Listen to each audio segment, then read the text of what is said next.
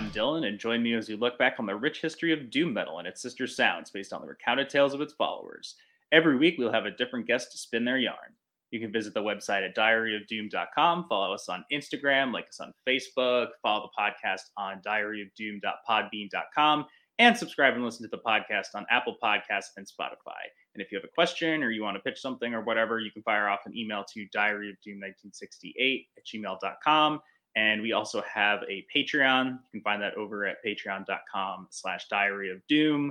There's going to be additional bonus podcasts going up there, at least one a month, probably more. It's going to be like heavy metal movie reviews and stuff like that, and horror movies and whatnot. So, and we just got some awesome new artwork for the tiers from friend of the podcast, Katie Cottrell from the I Hope You Suffer podcast. She did a great job with them. You can see them over there.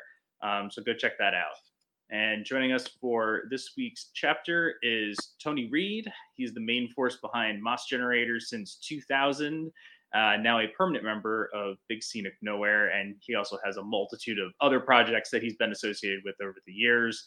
He's originally based out of, or from Dallas, Texas, and now he's based out of Port Orchard, Washington. Big Scenic Nowhere has a new album out, The Long Morrow. We just talked to Bob Balk from Fu Manchu prior to this, which was really cool, and happy to have Tony on to follow up on that episode. So thank you for coming on the podcast. Really appreciate it. Thank you for having. And we'll give a quick behind the scenes that Tony and I had a pretty rough time doing this yesterday. We had a lot of connection issues, so hopefully third time is a charm here. Yes, that would be nice. The only plus was that it gave me more opportunity to dive deeper into your catalog of music with Moss Generator. You know, check out some of the stuff that wasn't just the albums, which we'll get into that. But for you, having such a long, prolific career in music, you know, what are your earliest experiences with music? Did you come from a musical household? I grew up in a household that played music, but there were no musicians in the house. I just gravitated towards anything that made sound and had knobs on it. And of course, I'd get in trouble regularly for touching whatever knobs I wasn't supposed to, or trying to change the record or whatever. You know, I mean, when I was 2 or 3, you know, there's my mom and dad just have stories of all kinds of stories of me, you know, messing with that stuff. My mom has a weird story that I guess I might have been 3 or 4, and I actually stole a 45 out of Kmart.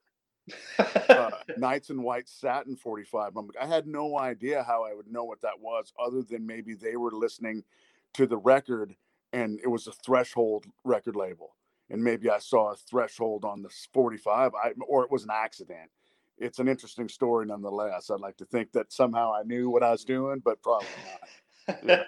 That's funny. You know, and they brought me up with music of the time, including, you know, hard rock music. And you know, I know they had like Paranoid in the house. And so I was born in 69. So, you know, they were right there, you know, being 20 to, my dad was 25 when I was born. My mom was 20, but they were right there in that. You know, they took me to the Dallas International Pop Festival when I was 6 months old. That would have been 1969. And that was like Zeppelin and Grand Funk and stuff like that. And so they were hip on hard rock. And there was a band from Fort Worth, you know, Dallas area where I was born, called Blood Rock.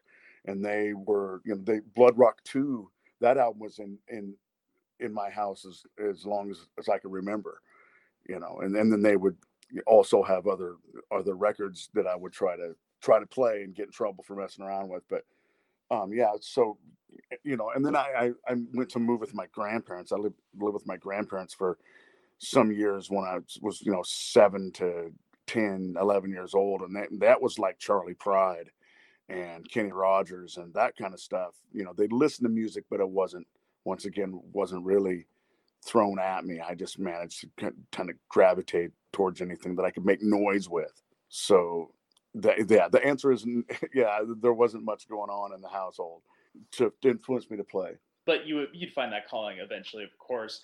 And then when did you start to find yourself getting into metal? I mean, you said Paranoid was in the house. I think that's kind of Sabbath is at that, obviously even at that time, like sort of that is, predating their definition as like a godfather of, rock and roll and or a godfather of heavy metal, excuse me. So when did you find yourself starting to get into like metal? Like most people that are my age, which is 53, Kiss is going to be kind of the gateway. Mm-hmm.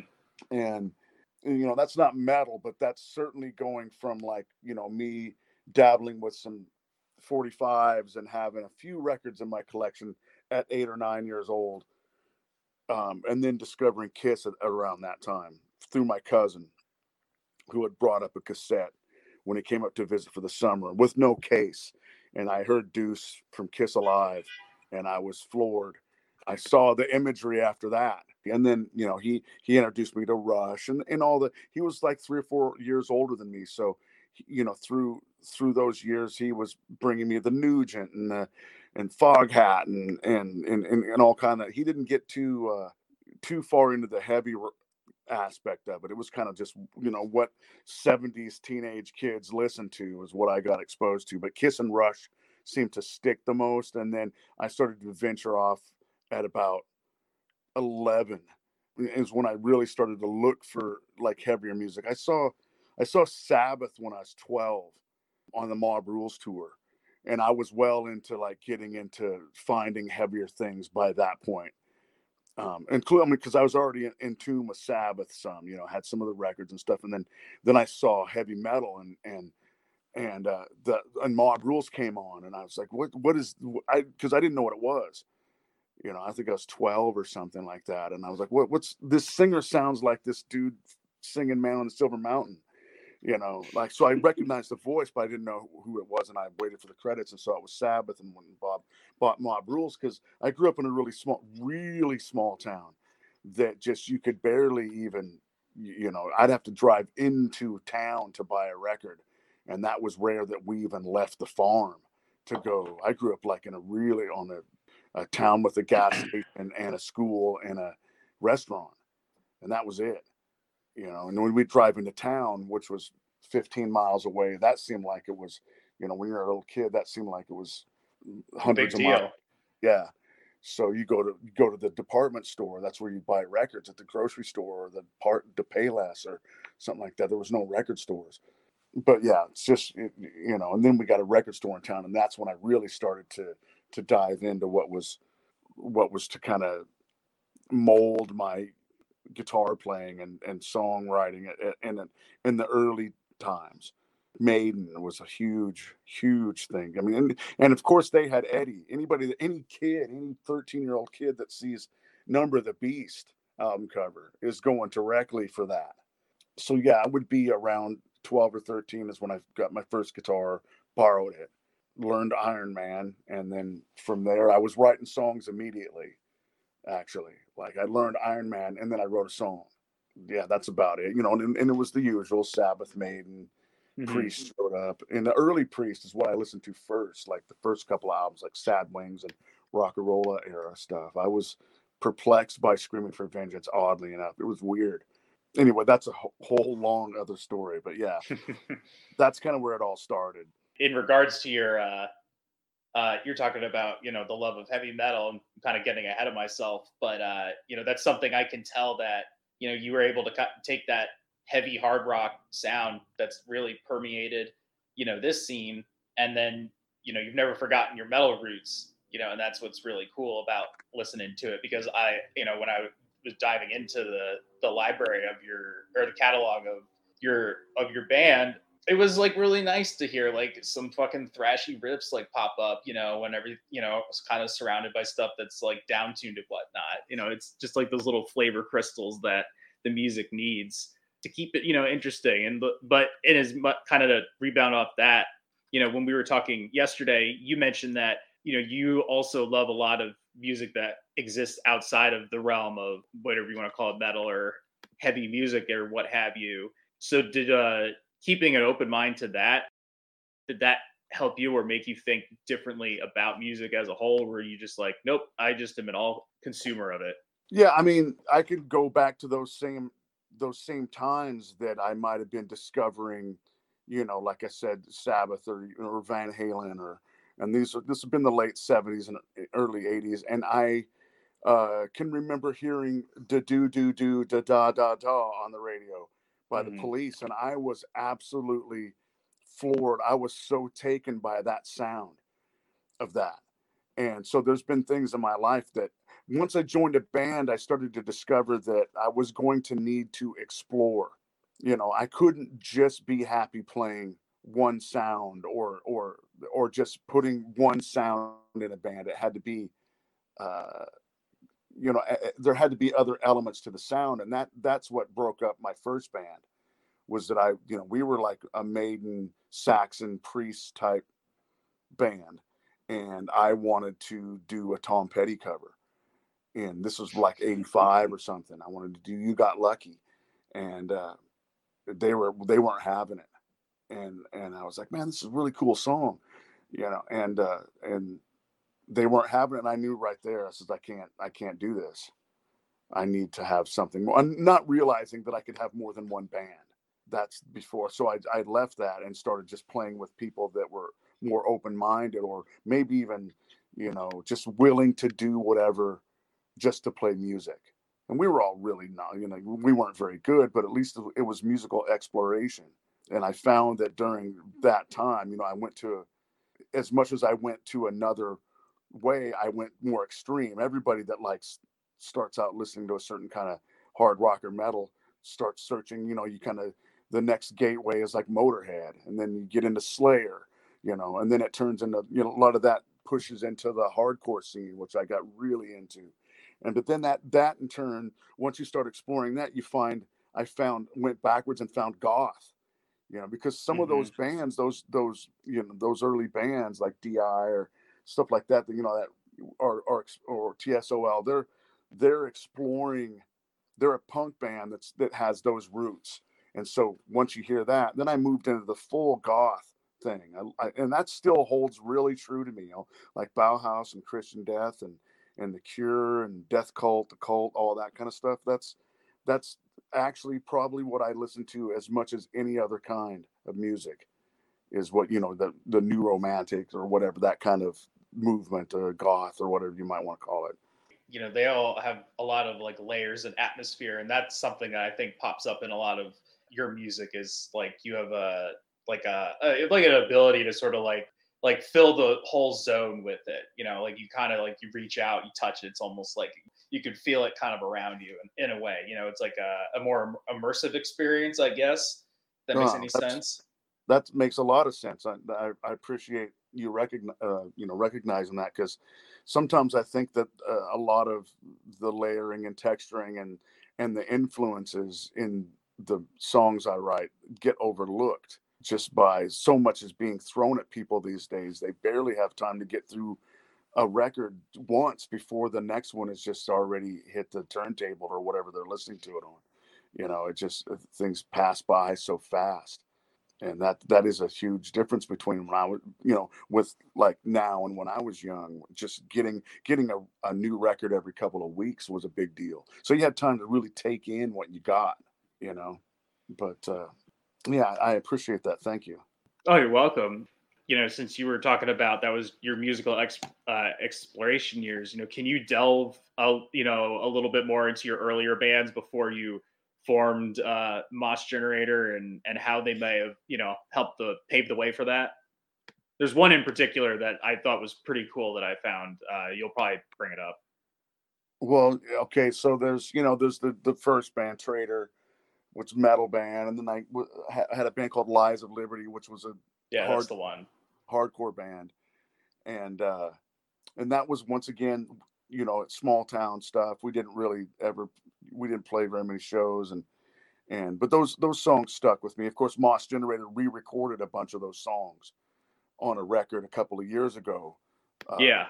all the songs I wrote in around '86 or '87, and then from there was like it went kind of goth from there, and then this goth band, which was called 12:30 Dreamtime. That band lasted from '88 to 2000 and went through just crazy changes, because I was taking in music so fast I couldn't even stay in a genre for more than a couple of months. I really got into funk, and then and a lot of prog rock. I discovered King Crimson in my late teens and just went crazy with that. And then there was other bands that were coming along too that were contemporaries, just they were our age, or whatever, like bands like No Means No and Victims Mhm. Family, and there's a local band called My Name, and they were really testing their, you know, their musical ability and their playing. So I got really into that too, along with, like, you know, I'm trying to be, I'm into funk, and I'm into, you know, the soul and all this, but also into this other, you know, hardcore thing. So I'm trying to put everything together. And then I, you know, power pop, like bands like Big Star, which Big Star is one of my top favorite bands of all time. Big Star And is very good. yep, and I mean, I'm a massive Big Star collector of all the Ardent singles and records and promos and all that stuff. I mean, so I try to add that into the music too, or like a pop sensibility, or stuff like Prince. Prince is huge influence. You can't hear it, but it's totally there. And there's, you know, like people like him and Bowie, real prolific writers that moved through lots of changes and tried to put things together that weren't supposed to be together. That's their massive inspiration to me. And so that was me. My In the '90s, in my 20s, was a real exploration time for me. And during that time, during the '90s, I was in a band called Tree People out of Seattle, It's a which great name for a band. it was like Husker Du. That's what we always got compared to, or Dinosaur Jr. It was that Hmm. alternative rock. And then I was and Doug Martsch was in that band, and he went to form Built to Spill. And but we made Oh, records and did that was my first touring stuff that I did. That was the first time I'd ever left my area and went out on the road. And then a couple years after that, I was in a band called Goodbye Harry, and that was with some friends from around here, and then the singer from All, and All was on Cruise Records. And when we went to record the record, Cruise Records was owned by Greg Ginn from Black Flag, so we went to his studio in California to record. So I'm like 23 or 24, and I love Black Flag, one of my favorite bands. And we got to go to Greg Ginn's studio, and he took us out to breakfast every day. So I'm tripping, like, geeking hard, right? Like, it took me like 3 days to ask him a Black Flag question, you know, because I didn't want to seem like one of you didn't those want to be guys. that guy. Yeah, but so, you know, things were going well in the music during the '90s. I wrote a lot of music and got to do a lot of cool things. And then it kind of just, you know, slowed down. I didn't know how to promote myself or get the music out there. I had a lot of opportunity, not a lot, but a few opportunities in the late '80s, early '90s, because they were trying to sign anybody that was from the Northwest. Labels were just coming up like crazy, and I never responded to a couple of these inquiries, these letters I got from bigger labels. Because I didn't think I didn't think what I was doing was good enough. And now I look back, and I think that's a ridiculous thought. I'm not totally bummed out or tripped out, but I'm like, man, I really wish I would have at least responded to them and sent them something, you know, because we were getting reviews. And Hmm. like I said, at that point, man, if you were even close to Seattle, and you played gigs, you were getting looked at. And Wow, that's great. Like, do you? I mean, this is kind of a weird esoteric question, but I mean, do you think like your creation of like Moss Generator, or just even like what your career? Do you think if you had like taken up those opportunities, you think it still like would have come along, or do you think it would have been different? it's hard to say. I try not to dwell on that because it doesn't Right. really, Yeah. it's not a good idea. And even when I think about it hard, I'm like, yeah, I think I've got to make the music that I want to make, and I've had a wonderful career. You know, Hmm. I mean, everybody wants more out of it, but you know, I get to do what I want. But yeah, I feel like, you know, and my reasoning was that I didn't respond was the demos that we had made were 4-track demos done, and I started recording myself as a teenager, just because we didn't have any studios where I grew up. And even our 4-track recordings are almost album quality from even when I was like 20. I was really into production and doing things like that. But I still didn't feel like my performance was good enough. And I didn't realize that these record executives can just they could hear a practice recording, really, and go, they have potential.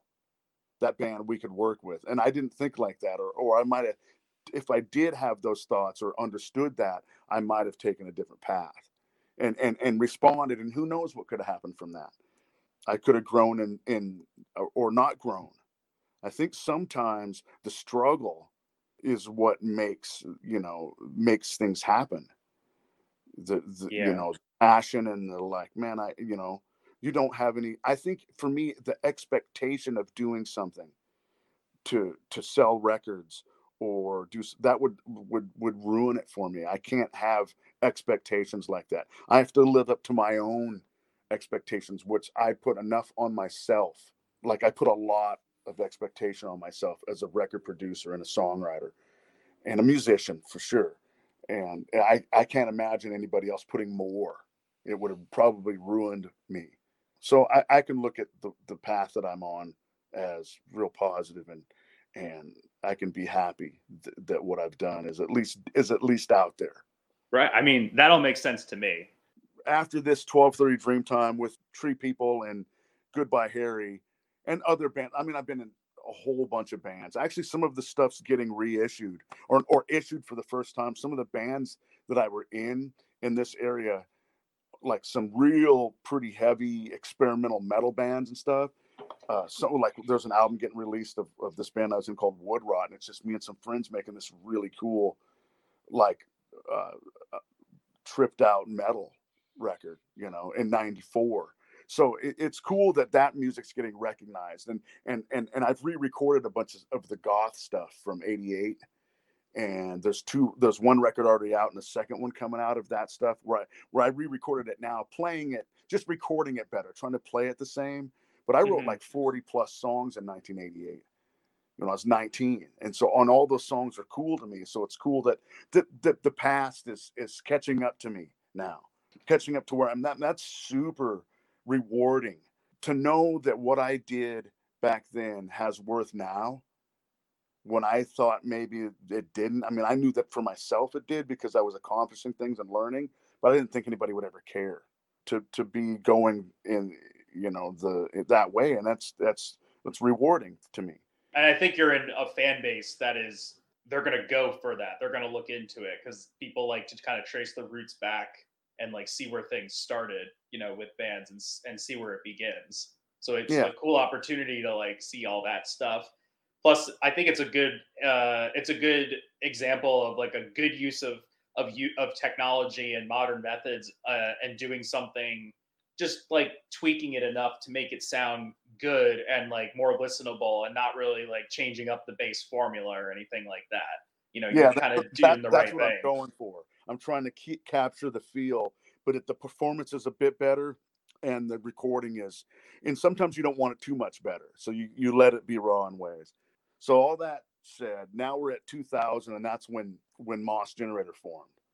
And so Moss Generator is comprised of the longest running lineup from 12:30 Dreamtime. So I've known, so Sean and Scooter were the original Moss Generator rhythm section for 14 years. Those guys I've been playing music with. I've been playing music with Scooter since '89. And with Sean since '90. So we had split up. Sean had left Dreamtime. We got another drummer.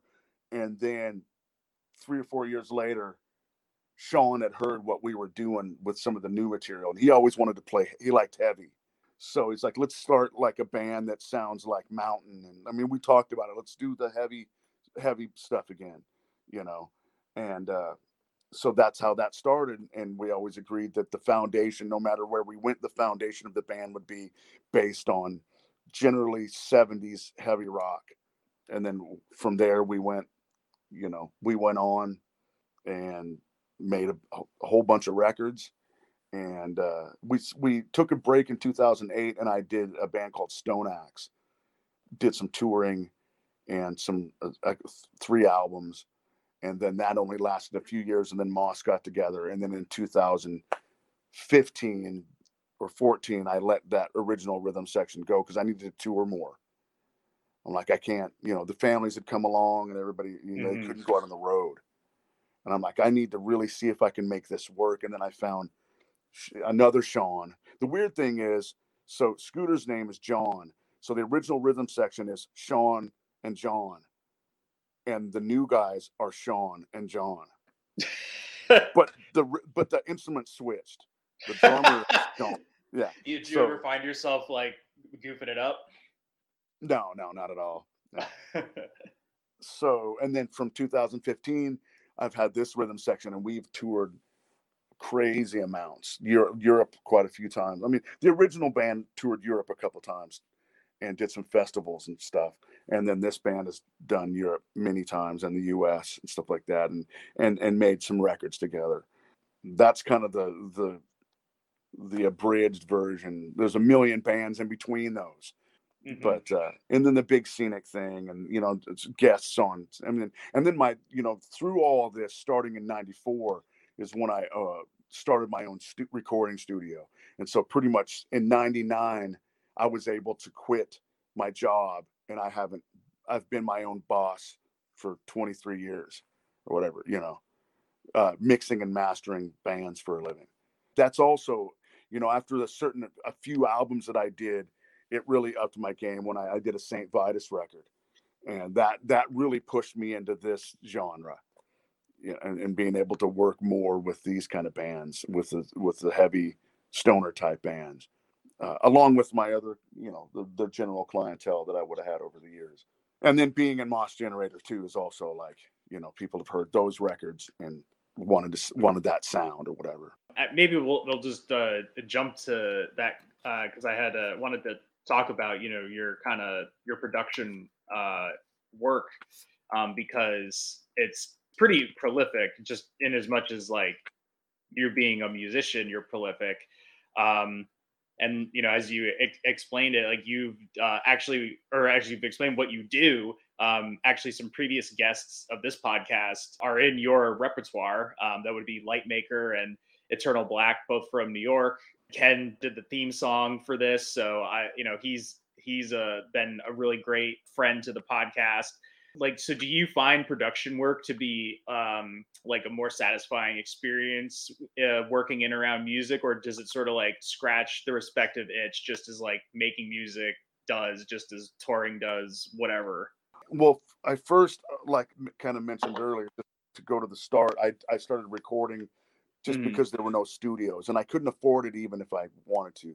That started that, and then and I had to do it to make a living. If I wanted to be able to take the time to be a professional musician, I also had to be able to not work a regular job. And so I do I'm starting to get less interested in it. It does take away from my creative time a lot of the times. If I take on a real heavy job, like going to Australia for 3 weeks or something like that, it does take away from things, because I've been lucky to be able to do some traveling with it as well. And I like the mastering. Well, now I'm pretty much just a mix engineer. I don't record bands very much anymore because, well, for one, a lot of them are far away, so right. They record in their town and send it to me, and I mix it, or they've already finished it somewhere and I master it. And mastering for vinyl is one thing that I do a lot these days. And the mastering part, is nice because it doesn't take up too much time for me, and it doesn't, really destroy my ears. But I think it's just a means to be able to be a musician. The production part, it just helps keep me in the money I need to live and to buy gear. So I do enjoy it, of course, or I wouldn't do it, because that's part of it too. You can't not like what you're doing, especially something that is really cool, actually. And when it's inspiring, it's really inspiring. Like you when you find the sweet spot in a mix, and you've been working on it for a while and you can't find it, and then you find that little thing. Yeah, that's good stuff for someone like me, anyway. Well, I mean, it's really cool. Like, I just think it's really neat just looking back and just seeing like how many like albums like you've touched, and like, knowing, and like, I guess it's another one of those weird questions, but like, did you ever like foresee yourself becoming like a go-to guy in this scene for bands that like wanted to put them out? Because I mean, it's not, I feel like these are like two, like, just for the ones that I named, are like, they're two local bands, like, did you ever think that you were going to become like kind of a fixture? Nah, not when I first started being, an engineer, and I don't know that it really mattered much to me because I got some offers early on in my mixing career to work at some big studios, even from these studio heads or engineers in these studios, hearing my 4-track recordings. They were like, wait, do you want to come and work here? Like, nah. What I mean? I just want to make my own music. I don't really care to be. Hmm. So it really was something I didn't think about. I do like doing it now because it keeps my finger on the pulse of what's going on in the scene that I play music in. So that's good to kind of to know what's going on around you and stuff like that. And I've done hundreds and hundreds of records in this genre, and I'm very grateful for that what I do is recognized, and I try to keep the costs down. I know that a lot of people don't have money, and it doesn't mean a lot to me to make a ton of money. So there's that too. That might be part of it. Oh, Tony's cheap, or whatever. So that could be part of it. But I try not to take advantage of musicians either. Hmm. Yeah, it's like finding that sweet spot between, I gotta live, but I also want to like do you solid. Exactly. Yep. To move into Moss Generator, which I checked out a lot of stuff. Actually, I just wanted to mention, like, I really did like that Lies of Liberty release that you put out. I thought that was a really cool little project that you were able to put out under the Moss Generator banner, and to like showcase your earlier work and give them like a proper re-recording, but like just really emulated the sound of hardcore without strictly just being like, you just like, I just want to do a hardcore record. I don't care if it sounds like, My War or whatever again. Right. Well, and um, that one, just a little nerdy recording. That was done on 7 tracks of an 8-track, live. The music's live, and I did the vocals and patched up a few things. But they was literally, we stood down there, and I would play through the song, and then we would play it once or twice, and then we record it. Okay, here's how the next one goes, and then we would record it. So literally in like 4 hours, we made that record, just from the ground, from the bottom up. Here's how it goes, you know. And like, these are songs I wrote a long time ago, not really knowing if anybody would release it. Let's just record it for our own fun because we can do it in 3 or 4 hours. And those are the kind of things, like we touched on Spontaneous Combustions yesterday. Is an album of freeform jamming, and Hmm. or an album of us playing in an airplane hangar with other members of the band. I'm totally willing to go all kinds of other ways with this band. I'm willing to just do step out of the bounds, you know. Yeah, and that's kind of the proof. But I'm telling you, people love when we play those hardcore tunes. We play them sometimes on, at the shows, play 2 or 3 of them, people go Hmm. crazy over that. Sometimes we open with them, especially if there's like a real slow doom band before us that just, we just open with those because they're faster and shit. Anyway, yeah, I'm going off into other worlds. Sorry. No, no I will. problem. But no, this is great. I mean, I just think it's really cool to give yourself that opportunity to like check that out. And it's cool that you can like seamlessly kind of fit them into a set list and people get fucking like really amped for them. Yeah, we played a show a couple of weeks ago with High on Fire. The crowd there was a little pit. Even when we were playing our slow numbers, I'm like, okay, the hard ones are, hardcore ones are coming up. You know what I mean? I'm like, this one's for you guys. And we played some of those real fast ones, and they just went bonkers. It was cool, and it was weird that they were doing that when we were just playing like even the slower, heavier stuff. But yeah, that's super cool. Sometimes people don't know what to think. They're kind of floored by it. They're like, "What's going on here?" But a lot of the times, they know where we're coming from. They can hear the influences. It's totally, for me, it was like Discharge, and there's a band from Fresno called Capital Punishment. They were an '80s band. They're so amazing, and that's a huge influence on me. especially on those tunes, or Fang and stuff like that. I just recorded an appearance on a internet radio show all about Japanese doom metal, and by proxy, you wind up checking out a bunch of other bands, and like I'd heard of them before, but I mean, it makes me think of that band Gizm, and Yeah. like listening to them, I'm just like, this band is fucking insane, and Yep. actually is insane. Like they did live up to their reputation as being a fucking like batshit crazy Japanese hardcore punk rock band. Yep, I heard them first on the Peace Comp. That was this really killer compilation from the 80s that had like fucking, I don't know how many, double album. It had probably 80 songs on it or something. Came with the book and stuff, and their song is awesome from that. Anyway, nerd stuff, nerd alert. Well, a friend of mine, wanted me to ask you, because he told me, because I let him know that we were going to be talking. My buddy August, who's been on this podcast before, he wanted me to ask you if the name of Moss Generator comes from a drum head that kept having moss grow on it in an old practice space. Is that true?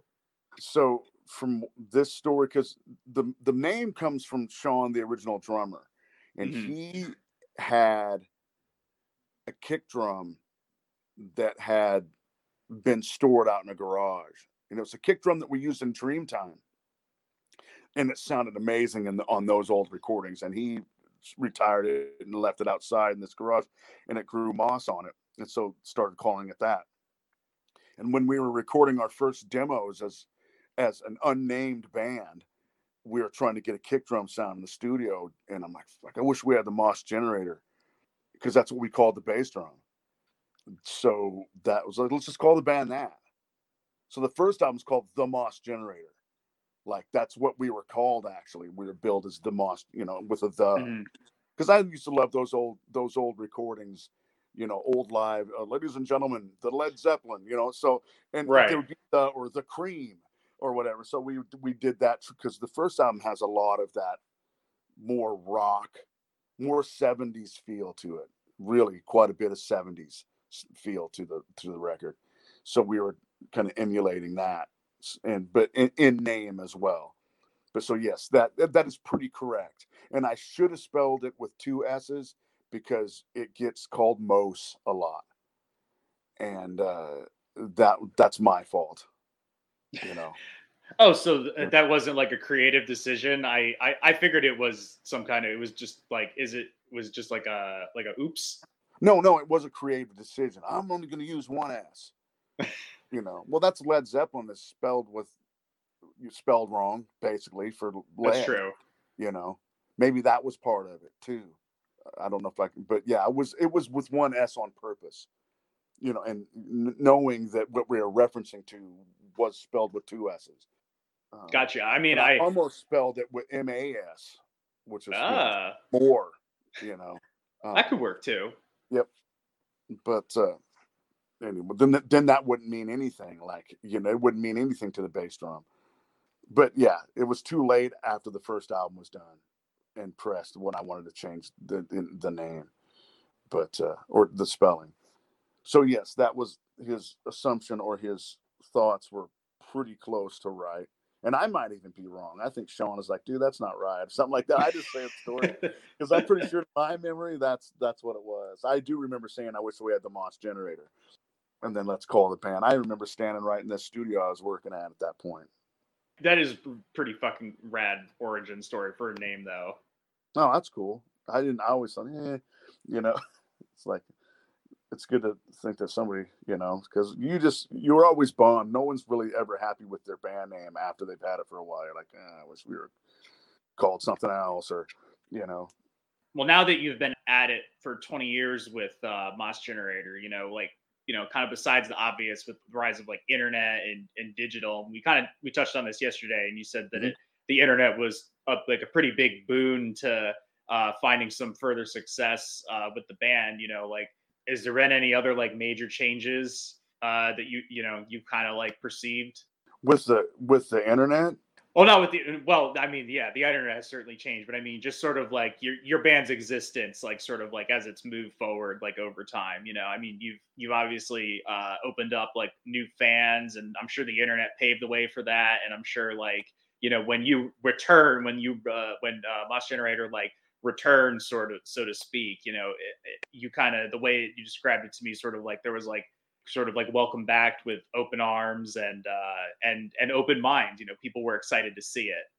Well, all I can say, I mean, I can't, because really, I know that this scene in general has changed over the last 22 years. Because, when we first started, you could only play this kind of music in major cities, and then you would still have pretty light attendance. It just wasn't happening.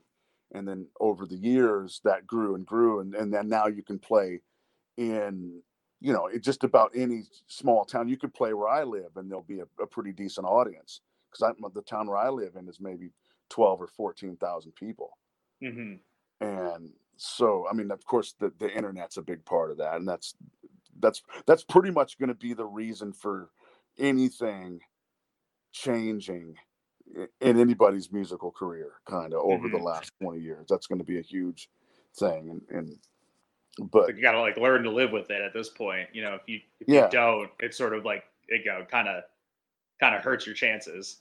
Yeah, and it's really the only way that's allowed me to have success, mostly because I still suffer from the same, let's see, just the fears that I have. I couldn't, like, now, just being not anonymous, but being able to approach things musically, like to push myself without having to talk to anybody about it, or to be rejected face to face, or rejected directly. And that's what my fear was before the internet. I couldn't even hardly try to get gigs or do that kind of stuff, because I was just scared that the response was going to be negative. Because you would at least have to send a lot of doing things through the mail. And so you either didn't get anything back, or you got a rejection letter, which is the same thing as it is now. But you can do it in such mass now that you only look at the stuff you get back that's positive. Right. And I really should have had a manager all these years, just so I wouldn't have to deal with that business part of things.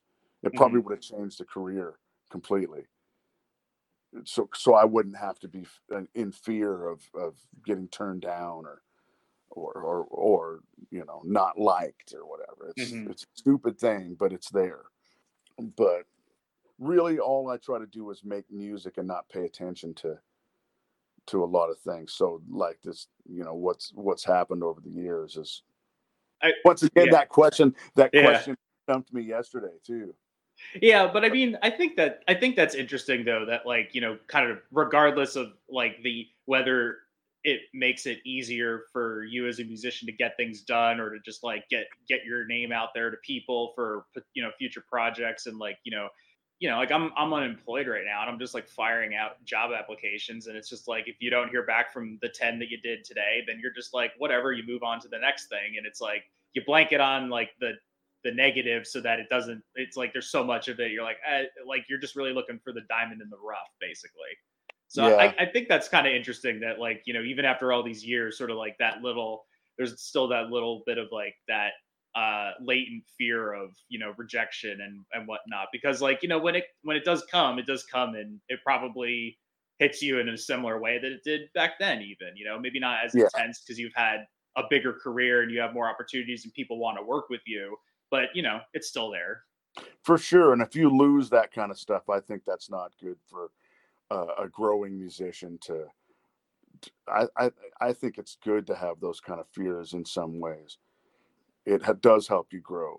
And that's what I'm always looking for in every way, as a musician, songwriter, engineer, even for sure, as I've seen myself get better as a vocalist, for sure, over the last 10 or 15 years, which is, I would have never imagined as a youngster, because I've always struggled with my vocals, and especially live, I didn't learn how to breathe until later on, until I started doing a lot of heavy touring. I didn't learn how to breathe on stage properly.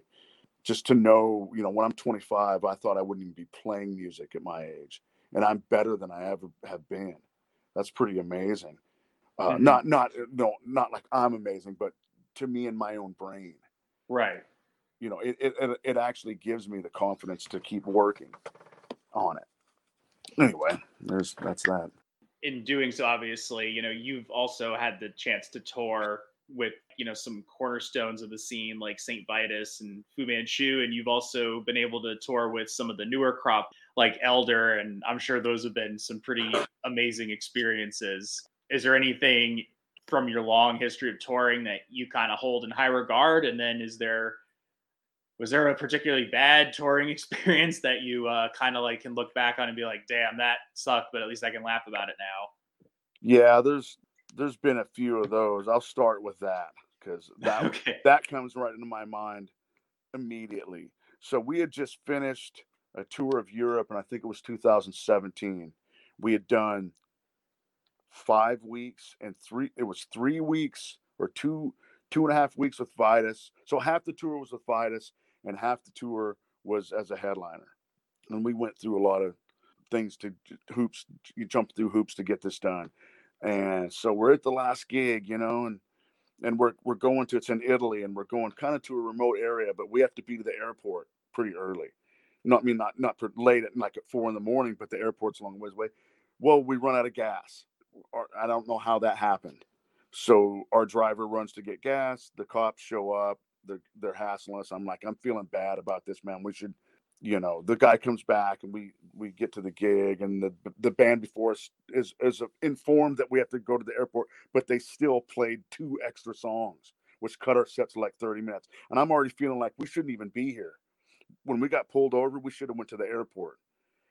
Okay, we get done, we get to the airport, we get dropped off, we get in, and we're like, we're at the wrong airport. Oh my God. And I figured there should be some kind of tour book or something, we should already have that figured out. We call the dude, and he comes back and gets us. We go to the other airport in the city. We get there, we miss it by nothing. So, okay, that sucks. But when we get home from the flight from tour, we're supposed to get in the van and drive from Seattle to San Francisco and start a tour with Fu Manchu. So we don't have much time. So we find flights because we missed our flight and we had to get on a plane. So we had to spend all the money that we made as a that we would have gained in the tour to buy new flights immediately. But we have to go back to the other airport.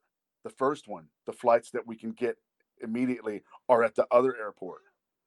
So then we have to call a cab and take $150 taxi to the other airport. And then we got back to Seattle, and we had 3 hours to get the van loaded and go to San Francisco after a flight from Europe and tons of stress. So yeah, that was a real bummer because we lost all of our profits because of it, because it costs $1,000 a person to get a flight that quick. A little more than that, actually. So yeah, that was stressful. But the tours with, we've done a couple of tours with Fu Manchu, a couple tours with Vitus, and a couple tours with Elder, and then we've had some good, like, kind of double headliners or headlining tours. But all those larger tours are always great for us because we're looking for everybody's looking for maximum exposure. So all these gigs would be 500 to 800 people a night, especially like the Fu Manchu and the Vitus were big shows every night. And then the Elder, we did some US dates with them, and we did a full 7-week European tour with them. And there was a heat wave during that. It was outrageous. It had to be 105. It was over 100 every day. Oh, over there they don't like air conditioners. So I lost tons of weight. I looked really weird when I came back. Like haggard, like you went to war. Yeah, it was an amazing experience though. We had a blast with them, so that was super cool to and they were, it was a band that you didn't mind listening to every night, and we'd already made some kind of connection before that, so we knew each other. We've had some good experiences, taking the music out. And I'm the kind of player that it doesn't bother me if there's 12 people at the show or whatever. Sometimes you'll be on tour on your own and you'll be in some weird place that you just needed a makeup show, so you didn't have a day off. So you'll go play somewhere weird that generally doesn't have stuff, just to play a gig, and you might be playing in front of 12, 15, 20 people. And that doesn't bother me. I like the connection still. The connection is the most important thing from the stage, for sure. And then, of course, we like the big festivals. We played Hellfest a couple times, and Freak Valley, and a whole bunch of those European festivals. Roadburn. Yeah, that was our first show in Europe ever, was Roadburn. And talk about nerve-wracking. That was crazy. Quite a debut. Yeah. Yep. And I did some dumb things, like I left a gauge of strings on my guitar that are smaller than I usually play, and I don't know why. And I got my guitar wouldn't stay in tune, and I was over extending my bends and stuff during the set because I wasn't used to how slinky they were. That was a weird. Anyway, excuses, but still a great memory. That tour, that was with Blood of the Sun. We toured with them in 2008. That was a super cool tour because it was our first European run, so we were geeking. Well, it's good to know that there. It sounds like the good experiences outweigh the poor ones. I mean, that's. Whew, I would be sweating bullets. It's a large percentage better touring. Is you forget about riding in the van for long periods, and you start to just focus on the stage time when you think back. Mm-hmm. That's what stays in your mind, is the times where that you're really doing what you're supposed to be doing. This is what I should be doing with my life. Right. It's not fun, really, generally, especially for someone like me that's a introvert and a homebody. That's where I don't go out hardly ever and do anything. I don't, I just stay home and I make music all day. I either work on it or on a client or on my own, or that's pretty much what I do during the day anyway. I figured, you'd want to talk about, getting involved with Big Scenic Nowhere for at least a little bit. And sure, yeah. Bob had said that him and Gary, they wanted you to be involved in Big Scenic Nowhere, and now you're in yet another band. But it seemed like it was a perfect opportunity for you because it's pretty clear you can stretch your musical muscles pretty far and wide with it. And I think Bob had remarked, I actually don't know how he does it. Sometimes he kind of seems to defy reality. I don't know. But it's cool that they were like, yeah, we definitely want to be able to bring in somebody like Tony because he can just do fucking all these things. And obviously the final product is really fucking cool. And I think it's definitely one of the cooler collaborative projects that's kind of come out of the scene over the years. Yeah, I would like to think so. Because I know that I got asked early on just to sing on something, and that's because that was after the Fu Manchu tours, so that's how I knew Bob. And from Play This Riff, he had me on there doing the Lonely One riff. So yeah, and I'd love to sing on that. And I sent him something back a couple hours later or something. He's like, "Oh my God, dude, what's going on here?" And he was, which was great for me to hear, because you're scared to do that with anybody, to send somebody something. You're hoping that they're going to be stoked on it. And then, of course, by the time we got to that first EP, I think, because it was really only after the first album, the Vision Beyond Horizon. There's an EP before that. So okay. Yeah, see, I'm losing track of the discography. It's weird that we've only been in the same room once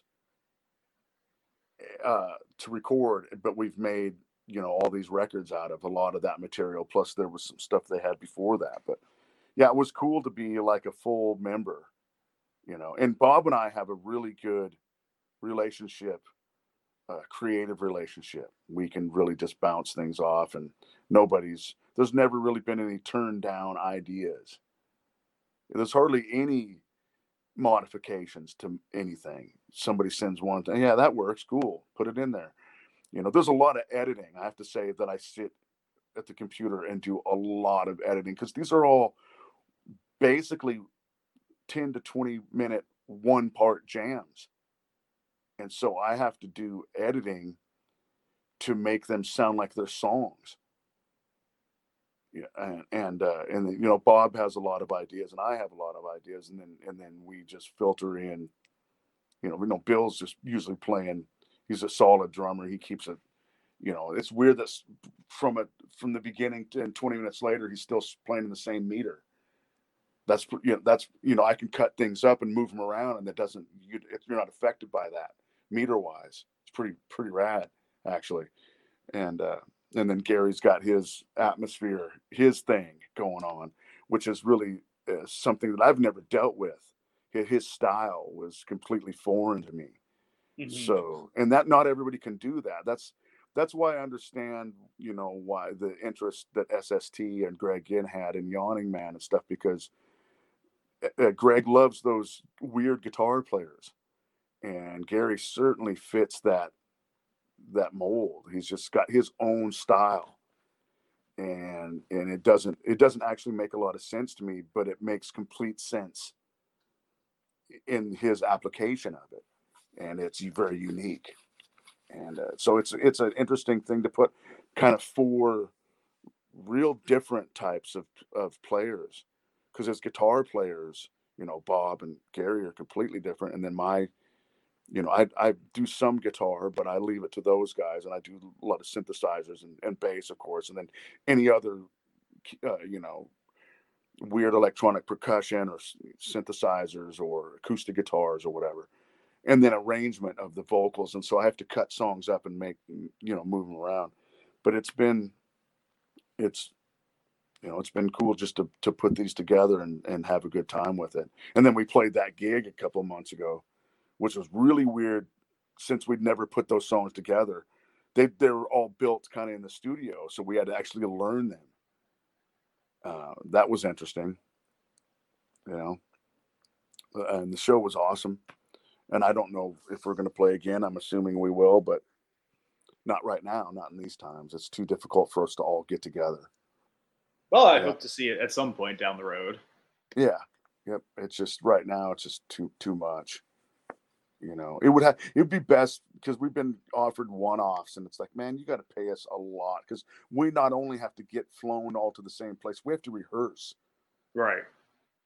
And so there's another couple of days of that. So if we could, go do a short tour, that would be much better. And then they all live in Southern California, and I got to come from here. Mm-hmm. So that's also not that much fun, But it's cool to go to a studio. It was nice to go into somebody else's studio down there, and not have to worry about turning one knob. I just sit there and I just play. Mm-hmm. I'm not concerned. That's so rare for me to not have to be concerned with what's being recorded. It's like, it's got to be like a weight off your shoulders almost. It's like, oh my God, like I'm free. I can do whatever the fuck I want right now. Yep. It allows me to relax and play with a clear head, because I have a weird way of recording now myself, that it comes from recording a lot of music by myself, where I do all the parts. I mean, I've got hundreds of songs where I've played all the parts. That over the years, and even tracking Moss records, it's weird that no band members, maybe there's been one or two cases where any of the other band members have ever seen me play guitar or sing in the studio. I do it completely alone all the time. I don't want anybody around me. And but I get to watch them, because I have to record them. I have to be judgmental of what they do, and be the producer. That's one thing I do. I would like to say about the Moss Generator records is these records aren't just a band going into the studio recording our songs. They're produced records. The songs are thought about in tone for everything and arrangement, Like it's like I try to produce the records song by song, and that's super fun. And I rarely get to do that as a engineer. Very few bands have the money for me to sit there and critique their material, change things, and get all the sounds that we would ever want, spend time. And that's super fun, especially if there's an engineer. Like I've gone to some places where I don't have to touch the recorder, but I can critique the music that's being made, and help the players become better and help them do their parts better and help them arrange the songs. That's super fun. That's like that's would be ultimate for me to be able to do that all the time. Anyway, Big Scenic Nowhere. New album. New album. There's actually and also with Big Scenic this month is coming out. So is the 20-year anniversary of the first Moss record. Argonauta did a 20-year issue of it. We'll be getting those pretty soon. Oh, well, that's pretty fucking rad. Yeah, and they just reissued our 2007. It was a 10-inch that came out. It was a 10-inch picture disc that came out in 2007. They did a reissue of it on 12-inch, and I did a full remix and everything, and made it what I wanted it to be. Now, I've always wanted it to be. I didn't ever like the mix on the original one. So, and then I think they're going to do another record of all of our 7-inches all on one record, so you don't have to put those. You can get them all in one place. So I have so much in the vaults that stuff can continue to be released even though we haven't put out a proper record since 2017. Because being not with our drummer living in Texas and me living in Seattle, that means that we can't make records as quick as we'd like, especially in these times. But we've got a new record we're working on now. We've got about 80 minutes of material to dig through. So that's going to be super, super cool. And it's a lot different than our other records. It's just a lot. It's a big change. And the cool thing is, it's not that I think it's not going to ruin my career if people don't like it. What can you ruin? Right. You just make an honest record, and then if people dig it, they do, and if they don't, then that's fine. Right. They're just going to go buy the reissue of the first album. And that's fine too, because that's a great rock and roll record. And that's what that is. That first album is just it's a groovy, funky, hard rock record. Lots of killer groove on that one. But anyway. Well, it threw me off because like I made sure to listen to it today, and the songs sounded suddenly very familiar to me, and that's because there's on Spotify the number of the tracks from the first album are conflated with another album. So yeah. Well, because we re-recorded for song. You're talking about Songs for Future Gods? Yes. Okay, so what happened with that was, so we made the first album, and then we worked on an album called The Late Great Planet Earth, which is a concept album, which is my favorite album I've ever made in my life. It's really cool. So dark. What's that? It's really cool. Like I listened to that one too. I listened specifically to the version where it's just one track. So that's how it should be, because there's no breaks in it. The album has no breaks. It's one continuous piece of music. So, and then when we were making that, Small Stone wanted to do a record for us, but they didn't want to do Late Great Planet Earth. They thought as a debut that record would be too dense or too not rock enough. It was a concept and it was real dark. So we wrote Songs for Future Gods, but since the guys at Small Stone liked the first album so much, we added some of those songs because the first album was already out of print. So we're like, okay, that's out of print already. And so let's go ahead and re-record some of these songs that no one has even heard yet anyway, generally. So that's why there's a few of those on there. Okay. Yeah. But there is a record coming out. We recorded Songs for Future Gods twice. We recorded it the first time and I didn't like it. So we played the songs out live for about 8 months and then recorded it again. But that first version has a complete album that doesn't have any songs from the first album. So anyway, yeah, our discography is really confusing. There's so many releases and so many reissues. I think there's 56 releases. Damn. I have a very detailed discography that I keep. Every time a record comes out, I write down the information, what label, what it is, how many were pressed, and then other notes of like if there's any mess ups on it. Like, this version, the eye is red on the Crow, and this one on this version, the eye is white. There's little things like that. So, and there's people that message me like looking up stuff, trying to find certain versions that they look up stuff on Discogs or whatever, and they're looking for stuff like that. I to complete, no one will ever have a complete, because there's some things that there's only 5 copies made, stuff like that. So, I mean, to be a completist, I think I might not have everything. So, but yeah, there's a lot of stuff out there, and that's the 56 or so releases is not including anything we've done on tribute albums or compilations, which is a lot of those too. So if you're a Tony Reed completionist out there and you have all this stuff, please email in. Right. Know. Right. And then I'll let Tony know. Because there's all kinds of other records that I'm involved in as well, other bands. I'm in a fully active, like alt country Southern rock band right now that plays. We play out all the time, and it's like it's like if Neil Young and Crazy Horse played the third Big Star record with Allman Brothers harmony guitars. I mean, it's a really interesting band, and we play very quiet. We played with 6-watt 70s Fender Vibrochamp amplifiers on stage, and that's so that's a super cool thing. I've done some solo albums, so yeah, the completest thing would be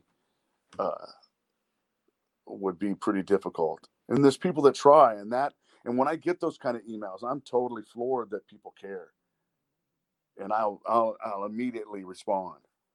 Oh, thanks. It's to me, it's like I said, it's the reward, really. Mm-hmm. Because you don't make a lot of money. You can make money at this, especially if you're really. It's hard for me to be in the promotion part of it. That's because I'm so busy making the music. The promotion part seems to be like it's taking it away from me being creative. Yeah, I get that. What you need to do to promote as many records. There was a couple of, I think it was not last year, but the year before, I released 12 records. I was on 12 albums. Yeah. So when you do that much, a lot of times the PR agencies are like, hey, you ass, slow down, that kind of stuff. We can't, but like I kind of say, it's like, what are you going to do? You're just going to do what you can and hope somebody digs it at some point. I mean, I don't think there's a down pat right way to face the grind. It's like however you do it. I could do more promo for this if I wanted to, but I don't, because I feel very comfortable with the way I'm approaching it right now. Yeah. I get it. That's I don't want to get too stressed out about it. I don't want to lose my creative flow. That's really that part gets in the way, and I know it's not fair to sometimes record labels or the PR agencies that work with them. I try to do my best to get what I can out there, but I'm not a big fan of spending tons of time dealing with stuff on the internet. But that's just me, it's probably not the best idea, but I guess I'll keep repeating myself. Hey, it's worked for you this far, right? Yeah, I guess it could be better, and I put some stuff out of my own label, and I realized how difficult it is to own a record label. So that's another, I can look at things through different eyes in the industry, and yeah, it's super annoying to do it because it takes a lot of time. You really have to be, that kind of almost has to be your focus. You can't do other things and own a record label. That has to be what you're into, and there's some people really getting a lot of stuff done in these indie labels. I've seen lots of labels rise up over the years. It's like the festivals. The festivals will start, it'll be 300 people, and then by 5 years later there'll be 4 rooms, in the largest ones like 1,200, and that kind of stuff. You'll see all kinds of stuff you just see it rising. It's pretty neat to witness, you know, especially people that are working really hard. That's got to be like after, being at it for so long though, like to have someone reach out to you with something fucking obscure that like, you're like, damn, even I forgot about that. That's got to be like one of the most rewarding parts of it. I mean, I think you even said that, like it's like you're kind of a great example of someone who just sort of like touches all the facets of music. Well, yeah, I would like to think that that people are open minded enough to explore that the same, or if I'm going to explore, they're willing to explore too. You give them that credit. Mm-hmm.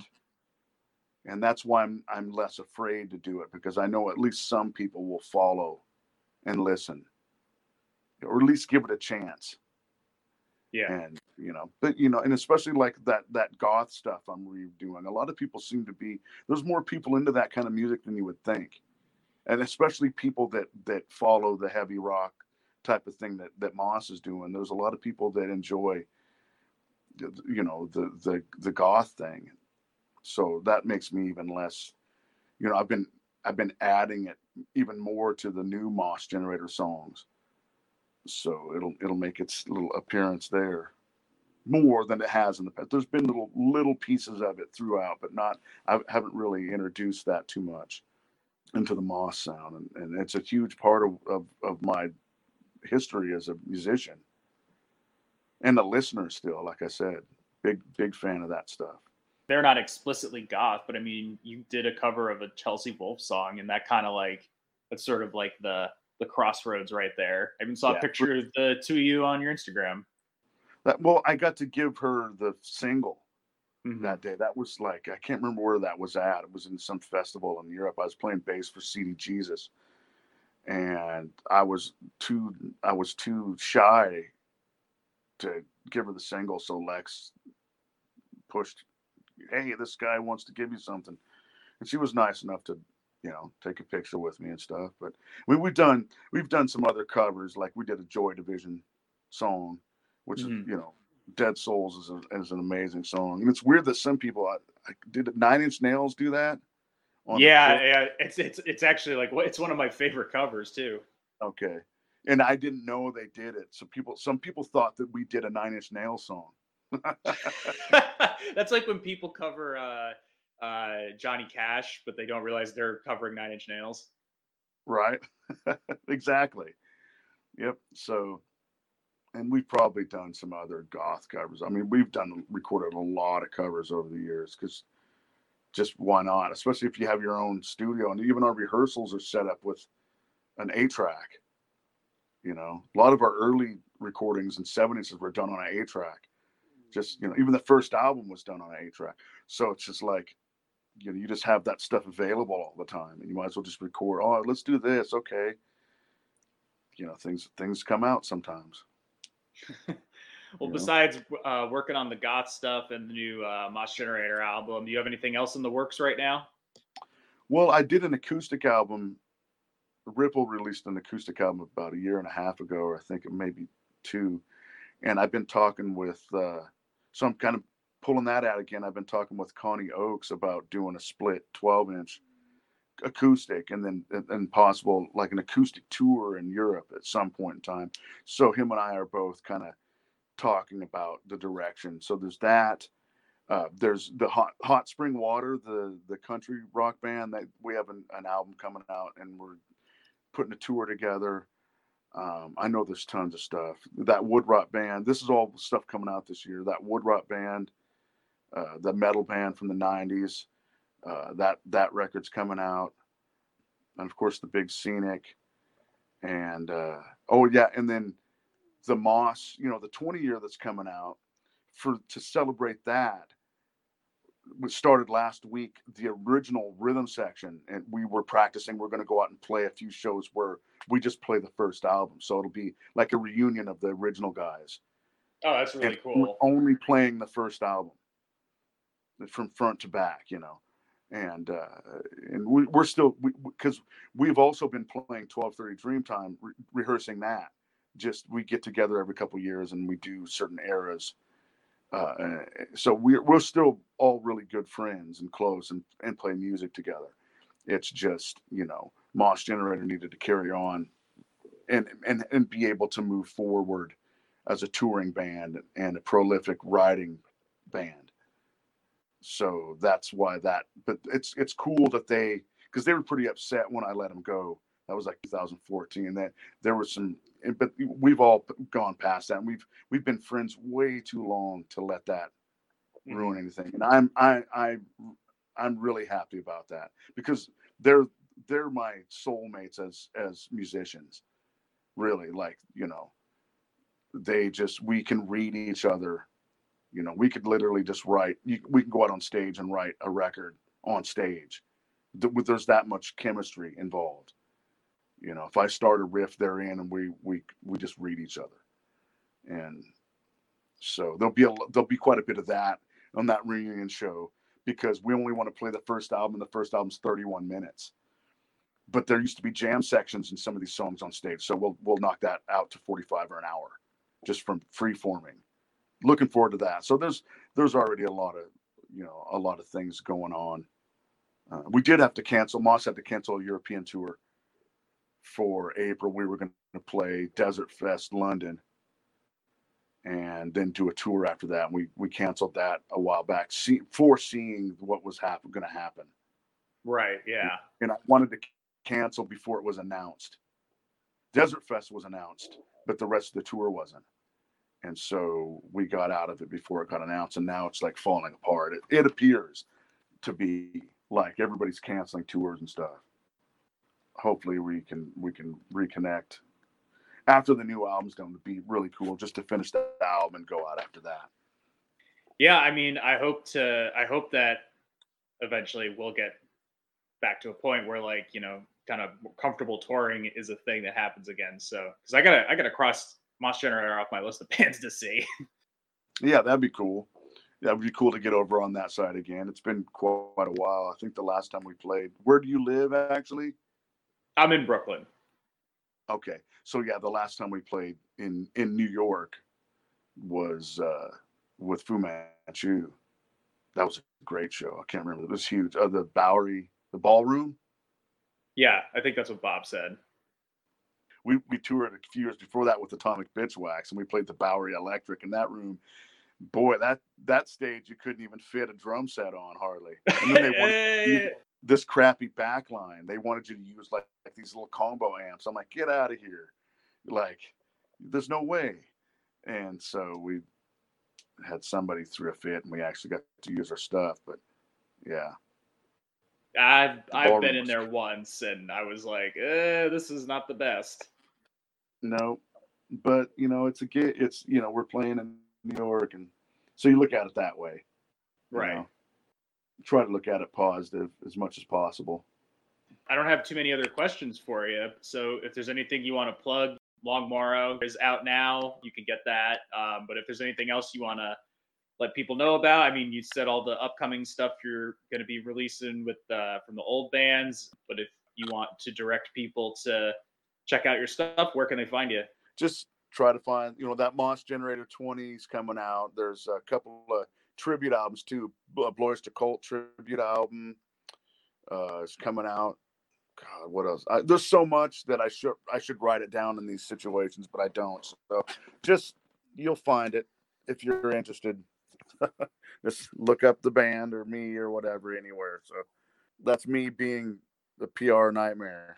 You know what I mean? Well, yeah, just look it up. I was just saying, I'll throw you an assist and just say to go check out the Moss Generator Bandcamp, and you'll find tons of really good material on there. That's probably your best bet. And then I have a Tony Reed one that has, like, my other stuff. There's like a Tony Reed Bandcamp, and because that has all my others, like Stone Axe and Constance Tomb and my solo stuff and all that on there too. And then there's the Hot Spring. So yeah, there's Hot Spring Waters Bandcamp. So I don't know, or there's anyway. So yeah, you got the right idea. Yeah. So all right. Well, I won't make you do any more PR. But thanks for coming on. Thanks for giving me another chance after the botch session yesterday. it was really great to be able to speak to you under much better circumstances.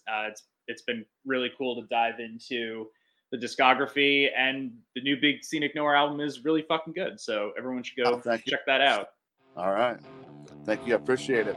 No problem, man. Stay safe out there and everything like that, and hope to see you on the East Coast in the future. And that'll do it for this chapter of the diary. Thank you for having me.